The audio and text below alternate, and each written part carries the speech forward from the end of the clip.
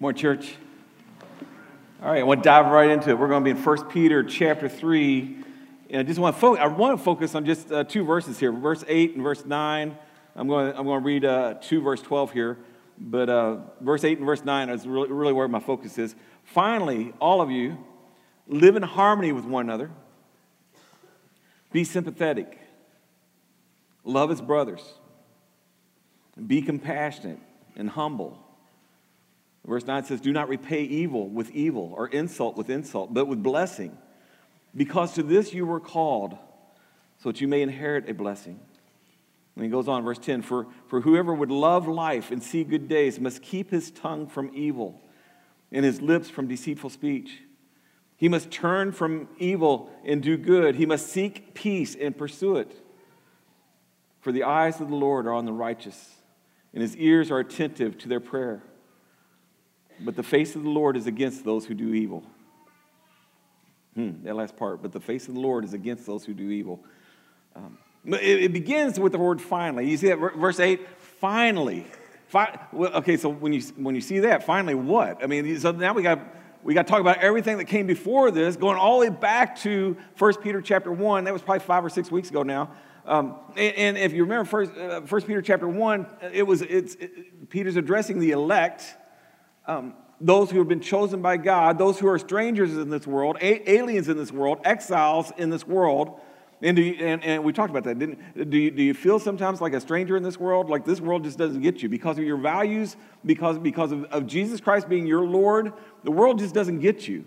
And so Peter's addressing that. You know, we live in this world as foreigners. And how are we to live in this world when this world doesn't get us? How do we live for the glory of God? How do we live for heaven in a world that's gone to hell?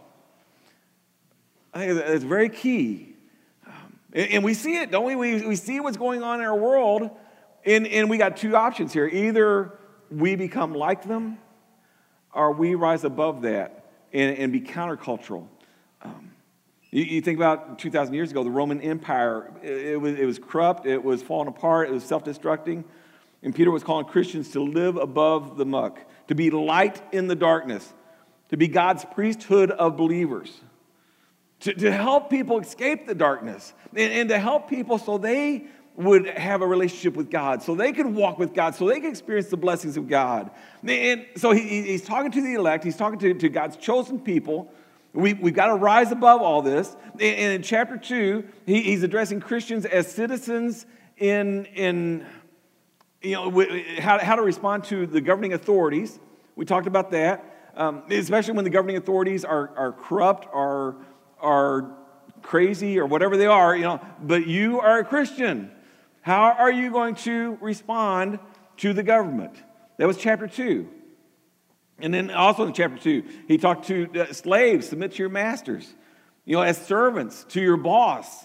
And even when the boss is unfair, if the boss is harsh, if the work situation is terrible, but you are a Christian, you represent Jesus Christ in that area. And there's a proper way for the Christian to live his life even in that situation. And then in chapter 3, last week, we talked about wives submitting to their husbands, especially if the husband's an unbeliever, and if the husband is harsh and hard to get along with.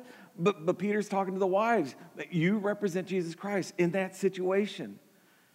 And then in verse 7, he talked to the husbands. Husbands, this is how you are to live with your wives. You're to be considerate and respectful and understanding. So every one of these situations, he's finally, after he's addressed Christians as citizens, as he's addressed Christians as servants, as he's addressed Christians as spouses, finally it says, all of you, and now what he's addressing is to the Christians as the body, as a church. As a church. All of you, this is how we are to live. Live in harmony with one another. Be sympathetic. Love as brothers. Be compassionate. Be humble. This is how the church should be. This is how Christians should live. So I see in verse 8, 5 traits that I want to highlight here. You heard them, right? First of all, live in harmony with one another. What I have here in your blank, if you follow, be harmonious. I can't spell it, so I didn't put it up there. But live in harmony with one another. Be harmonious. That's not easy. That's not natural. Now, I see this. I'm thinking, this is something, you've got to be intentional about doing this. Because it's natural to, in a world of chaos, we just become noisy and part of the problem. So we have to be intentional to live harmoniously with the world that we're in. There should be unity, not uniformity, but there should be unity. We all have different gifts. We all have different tastes. We all have different habits. And when I think about that, how the church is so beautifully diverse, because we all come from different backgrounds. We all have these different gifts. We're just different. And that could be a problem. Or it could be a beautiful thing. If we love Jesus Christ and we kept Jesus Christ as our Lord and Savior, and we did things Jesus' way. What I see here is the church is a beautiful symphony. You think about an orchestra, all these different instruments, but they're all working together to make beautiful music. In the church, we're all these different instruments, but Jesus is the conductor. And as long as we're following Jesus, as long as our eyes are fixed on Jesus, then all our differences are beautiful. It's a beautiful thing. We should be living harmoniously. And it says here, be sympathetic. I want to ask you about this. Have you thought much about this? Are you a very sympathetic person? Do you feel what other people feel? Are you sensitive to the needs of the people around you, their struggles, their fears, their emotions? Do you take time to understand where they're coming from, understand their perspective? And a good question about this, especially when we live in a world that's divided by politics. I mean, you talk about politics and all of a sudden war, right? We just go to war. But think about this. Not that you have to agree with the other person's position, but could you take time to fairly articulate their position? How did I write this here? That you at least try to see it from their eyes. Can you state their opinion in a way that would fairly represent their view? Can you state their opinion in a way that would fairly represent their view? Because that would be taking time to try to see it from their side. And I think this is important because if we're ever going to get through to them with Jesus Christ, then we can't just argue with people. We've got to try to figure out where they're coming from. What hurt or what happened in their background to make them see life as they see it, which is contrary to what God is saying. And we got to take time and figure this out. We have to be sympathetic. And it says here we need to love as brothers. And what I wrote down, we need to be family. Do you feel like family at church? Or do you feel like a stranger here? I hope you feel like a family here, that you're significant, we're not just mere acquaintances. There's love for one another. We do life with one another. We're making memories with one another. Do we love each other as family? Do you see the people in this room as your brothers and your sisters in Jesus Christ? So we're to be harmonious. We're to be sympathetic. We are to be family. We are to be compassionate. So what it says here, live in harmony with one another, be sympathetic, love as brothers, be compassionate. That's not talking about your conduct, that's talking about your heart. What's going on the inside. The Greek, actually, the literal translation is feel generous in your belly, if that's helpful. I don't know if that's helpful or not. But it's what happens on the inside, because if it's just outside, I mean, that's what the Pharisees did. That's hypocrisy. It's just an act. It's just a show. Don't fake it. Be it. Be compassionate. It has to start with your heart. It has to start on the inside. And then the last thing it says here is be humble. Be humble. I think maybe one of the chief causes of disunity among Christians is there's a lack of humility. Everybody thinks they're right. Everybody else is wrong. Often wrong, never in doubt. That's a problem. But if this helps me. I look back at my life, like just over the last 5 years, and how many times I've been wrong. Not a lot. Okay, it's a lot. It's really a lot. That really keeps me humble. Really keeps me humble. That I don't get it right every time. And I'm just thinking maybe you could see that in yourself. Maybe you don't get it right every time. Maybe there's room to grow in this area, that we could be humble, and how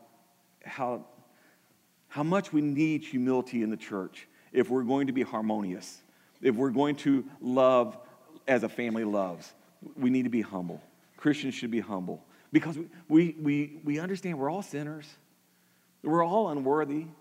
And it's only by the grace of God that we have been blessed. And because of the grace of God, we've been blessed. And because of the grace of God, I'm honored to be the servant of Jesus Christ. And because I want to be the servant of Jesus Christ, I want to be the servant of my brothers and sisters as well. So there should be humility. We live as aliens, as strangers in exile in this corrupt world. And all these traits are about the soul, not about our conduct, but about our soul. This should be happening on the inside. When we're born again, when we give our life to Jesus Christ, these things should be happening. And I want to ask you, is it happening for you? And then we go on to verse 9. Do not repay evil with evil, or insult with insult, but with blessing. Because to this you were called, so that you may inherit a blessing. And let me read this again, in verse 10 through 12. Whoever would love his life and see good days must keep his tongue from evil and his lips from deceitful speech. He must turn from evil and do good. He must seek peace and pursue it. For the eyes of the Lord are on the righteous, and his ears are attentive to their prayers. But the face of the Lord is against those who do evil. So if you have an outline, I want you to see here, I got 2 blocks here. One is the culture of hell. And you think about the world that we live in, and how, and as I've already said, the world has gone to hell, where everybody just naturally, if you do evil to somebody, they're going to repay you with evil. You insult somebody, they're going to insult you. Tongues that speak evil and deceit, lying, fraud. People do evil against God. They're defiant, they're disobedient, they're rebellious. You look at this is the culture of hell. It is describing here, you have a choice to make. You can be a part of this culture of hell. You can buy into it. You can embrace it if you want. And I would ask, who wants that? But that's what we're living in. This is how people living by their flesh, people who have no regard for God, this is how they live. And I see Christians living like this. The Bible clearly calls us out of this, and yet this is how people are living. They repay evil for evil, return insult for insult. You contrast that to the culture of heaven that Peter is describing here. You look at the culture of hell, look at the culture of heaven, and the first 5 things I have is what we just talked about, a culture of harmony, the culture of sympathy, where we seek to understand, we want to help each other, a culture of brotherly love, where we care for one another, we're not using each other, we're caring for one another, a community of compassion and humbleness, willing to listen to one another, to learn from one another, and then 2 more things I want to add to that list that I see in verse 9. We endure evil. What does it say here? Do not repay evil with evil. Okay, so if somebody does something bad to you, what are you going to do? What are you going to do? If you're going to live in the culture of hell, you're going to repay them. If you're going to live in the culture of heaven, you don't repay them. You endure. That's a challenge, isn't it? That's a challenge. That's not natural. That's not how my daddy taught me. You know what? This is what the Word of God is teaching us. We endure evil. We endure insults. We don't insult when we're insulted. This is what the Christian is called to. We respond to God, not to them. We respond to God, not to the sins of this world. We don't become like this world.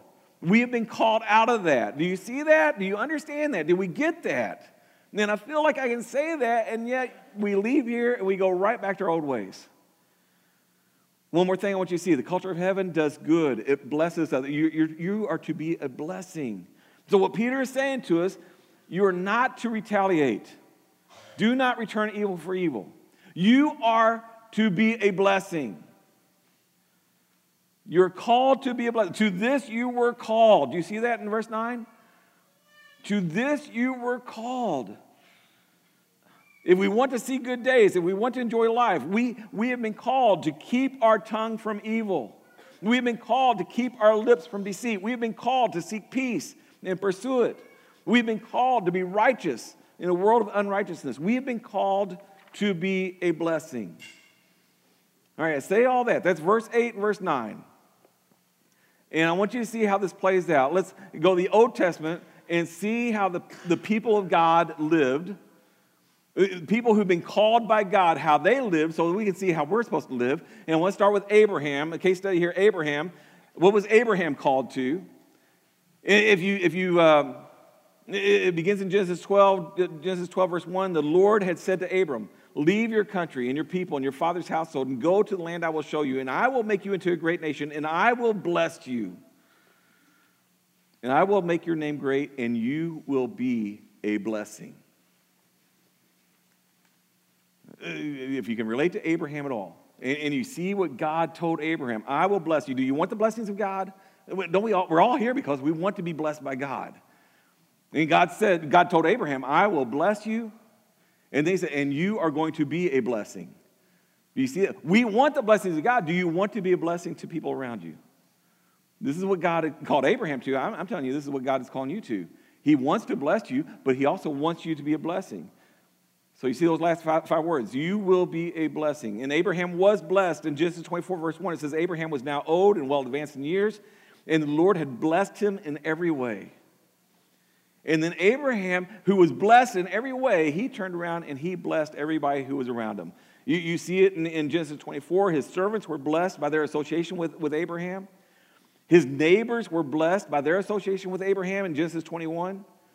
And it says in Genesis 26, his neighbors saw plainly that Abraham was blessed by God. They could see, not only could they see Abraham had a good life, but they also knew why Abraham had a good life, because he walked with God. They saw it. They saw he was blessed by God. And Sodom and Gomorrah were blessed because of Abraham in Genesis 14. Before they were cursed, they were blessed. And when God said he was going to destroy Sodom and Gomorrah, what does Abraham do? He says, wait. Surely there's somebody righteous there. And Abraham prayed for Sodom and Gomorrah. Sodom and Gomorrah, they were blessed by Abraham before they were cursed by God. And you see, Abraham's son, Isaac, was blessed. We're going to talk about that in just a second. And Rebekah was blessed in Genesis 25. So Genesis 12 tells us that Abraham, I'm going to bless you, and you will be a blessing. And he was. Okay, so that was Abraham, but really my focus today is Isaac. Everything I've said was to get you to this point right here, Isaac. We're going to spend some time here. Genesis 26. In Genesis 26, verse 12, this is what it says. Isaac planted crops in the land, and that same year reaped 100-fold because the Lord blessed him. The man became rich, and his wealth continued to grow until he became very wealthy. He had so many flocks and herds and servants that the Philistines envied him. And notice verse 15 here. So all the wells that his father's servant had dug in the time of his father Abraham, the Philistines stopped up, filling them with earth. What's that about? What's that? Isaac, who's basically a foreigner in the land of Canaan, he's different from the Philistines. He spoke differently than the Philistines. He acted differently from the Philistines. And the Philistines didn't like him. They envied him, is what it says. They envied him.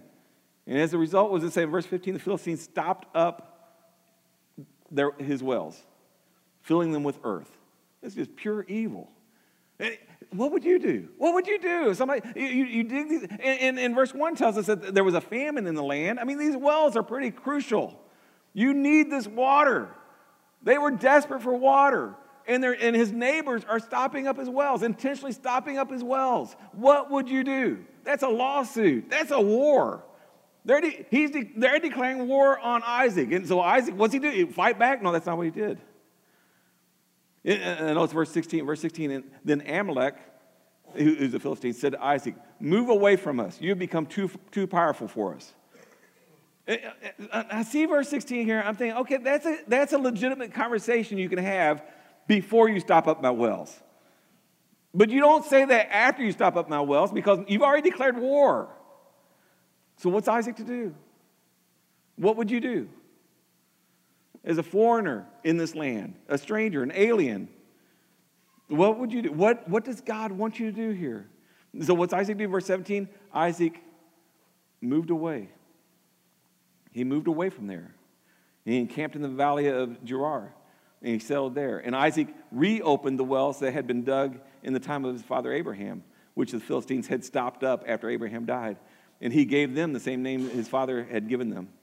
So instead, you see what's going on? Instead of fighting, instead of retaliating, Isaac simply moves on and he reopens his father's wells. That's what he did. But then he goes on, verse 19, he digs more wells. Isaac's servants dug in the valley and discovered a well of fresh water there. They discovered a well of fresh water, literally of living water. And then verse 20, but the herdsmen of Gerar quarreled with Isaac's herdsmen and said, that water's ours. What? They just told. So he named that well Esek, which means contention and dispute, because it is disputed with him. His servants are the one who they dug the well, and the Philistines, they claim the well. It's our well. So verse 21. So they dug another well. Anybody keeping count here? But they quarreled over that one also. And he named that one Sitnah, which means enmity or opposition. So verse 22, he moved on from there and he dug another well. Keeping track? How many wells? And no one quarreled over it. He named it Rehoboth, which means room, saying, now the Lord has given us room and we will flourish in the land.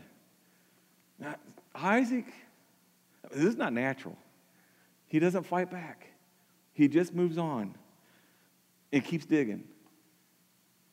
And the Philistines are being blessed by this. You know, they're being kind of hostile, they're being mean, they're being cruel, but they're getting free water now because of Isaac and his servants and all the work they've done.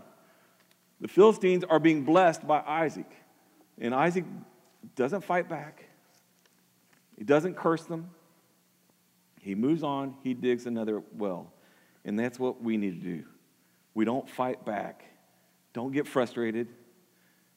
Just pick up a shovel, dig another well. Even when the resources are scarce. Even when the critics are opposing you. Even when your enemy is trying to shut you down. Don't give up. Keep going. Keep living. To this you were called, that you may inherit a blessing. That you may be a blessing. Be the culture of heaven in a culture of hell. I see it in Abraham. I see it in Isaac. It goes on in Genesis 26, verse 23. From there he went on to Beersheba.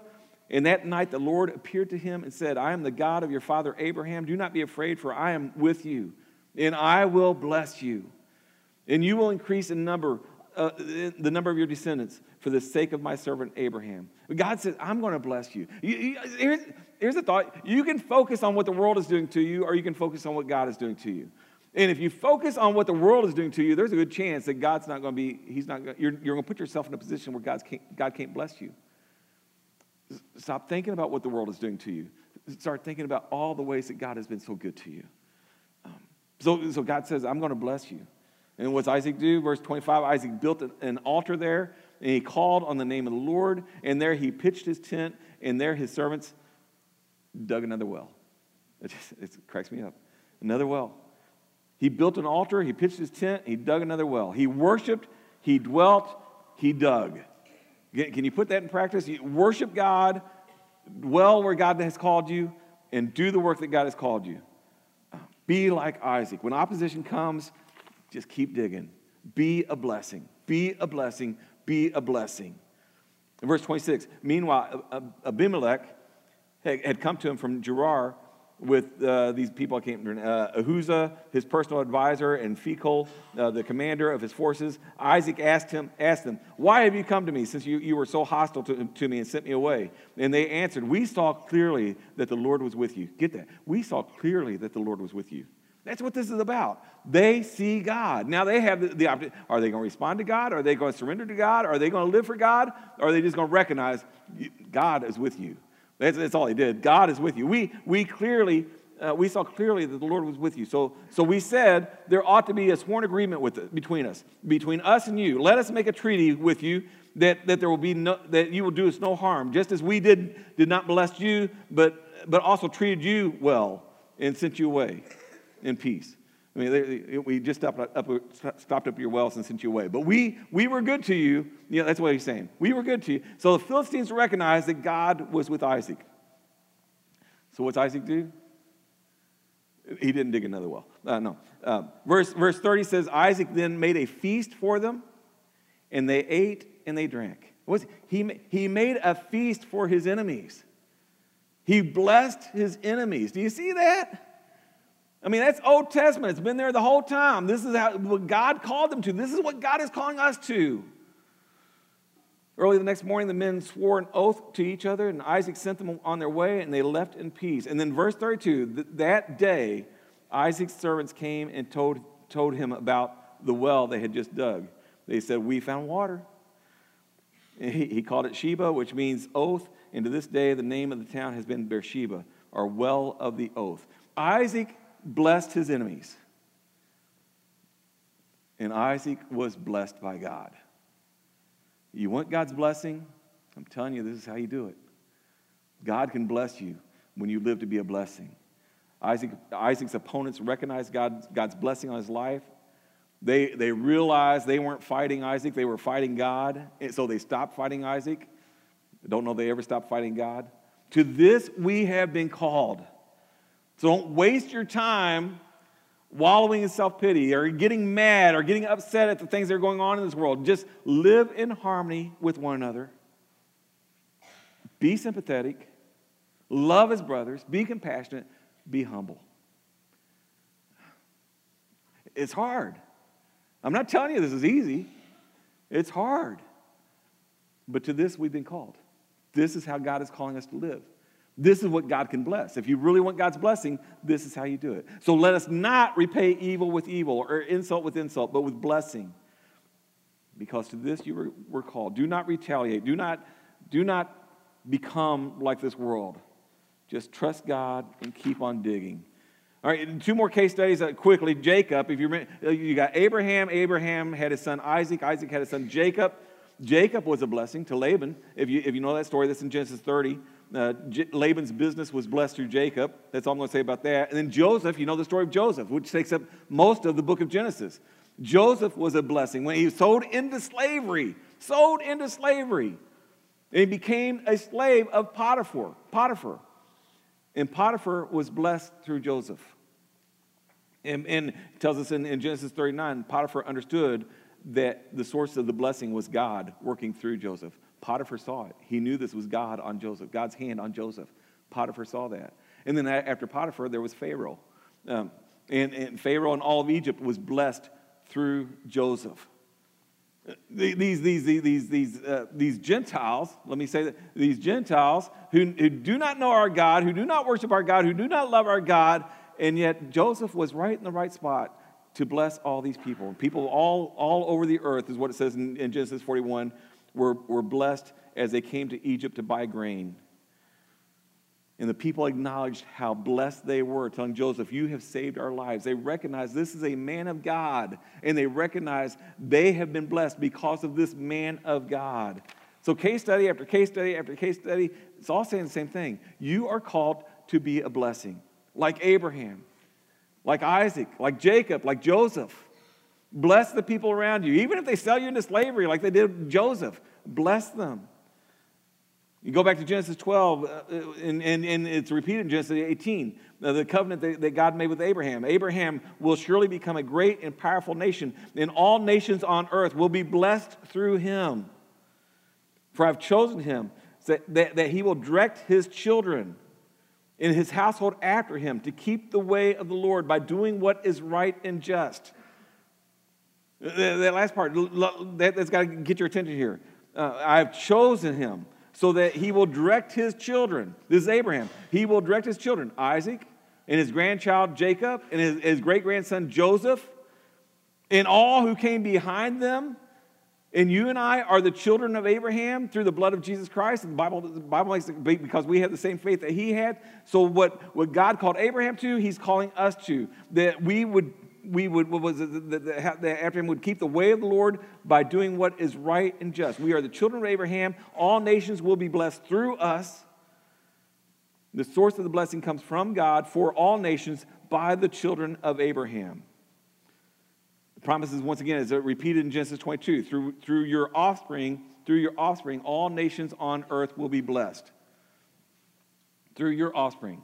And ultimately, I mean, if you know, okay, so what was this? This is a collective singular word in the Hebrew, if that means anything to you. What that means, offspring could be talking about one seed are many seeds. Ultimately, we know this is talking about Jesus Christ, the ultimate blessing. But we, too, are children of Abraham. We have the privilege and the responsibility to live for Christ, to be righteous, to be just, and to bless all nations and introduce them to the ultimate blessing, which is Jesus Christ. To this we have been called. And it's my prayer that we will be blessed. We will experience the blessings of God. It's my prayer that we will be a blessing to others. Even if they oppose us, even if they stop up our wells, we will be a blessing. And they will recognize that the hand of God is on us. And then they have the choice to make. What are they going to do with that? Are they going to come to God and submit to God and surrender to God and live for God? Or are they going to continue to live in rebellion to God? They have a choice to make. But that's on them. That's not on us. You are called to be a blessing. So here, I got 2 verses here I want to give you here. If you want to know your calling in life according to the Word of God, and you do, don't you? What is it that God has called you to? 2 verses. 1 Peter 2, verse 21. We talked about that one last week. You are to endure. To this you were called. Children of Abraham, children of God, to this you were called, because Christ suffered for you, leaving you an example that you should follow in his steps. He endured a lot. You and I are going to have to endure a lot in this world. To this we've been called. And then you can cry about it all day long, you can say it's not fair, or you can understand God is up to something. God is up to something, and I trust him. To this you've been called, to endure, to follow in the steps of Jesus Christ. In verse 9, and to be a blessing. Do not repay evil for evil or insult with insult, but with blessing, because to this you were called, so that you may inherit a blessing.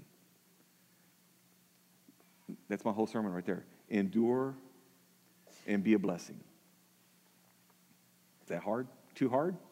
Can we do it? Should we do it? This is the Word of God. This is what God has called us to. And we are the people of God. So this is how we will live.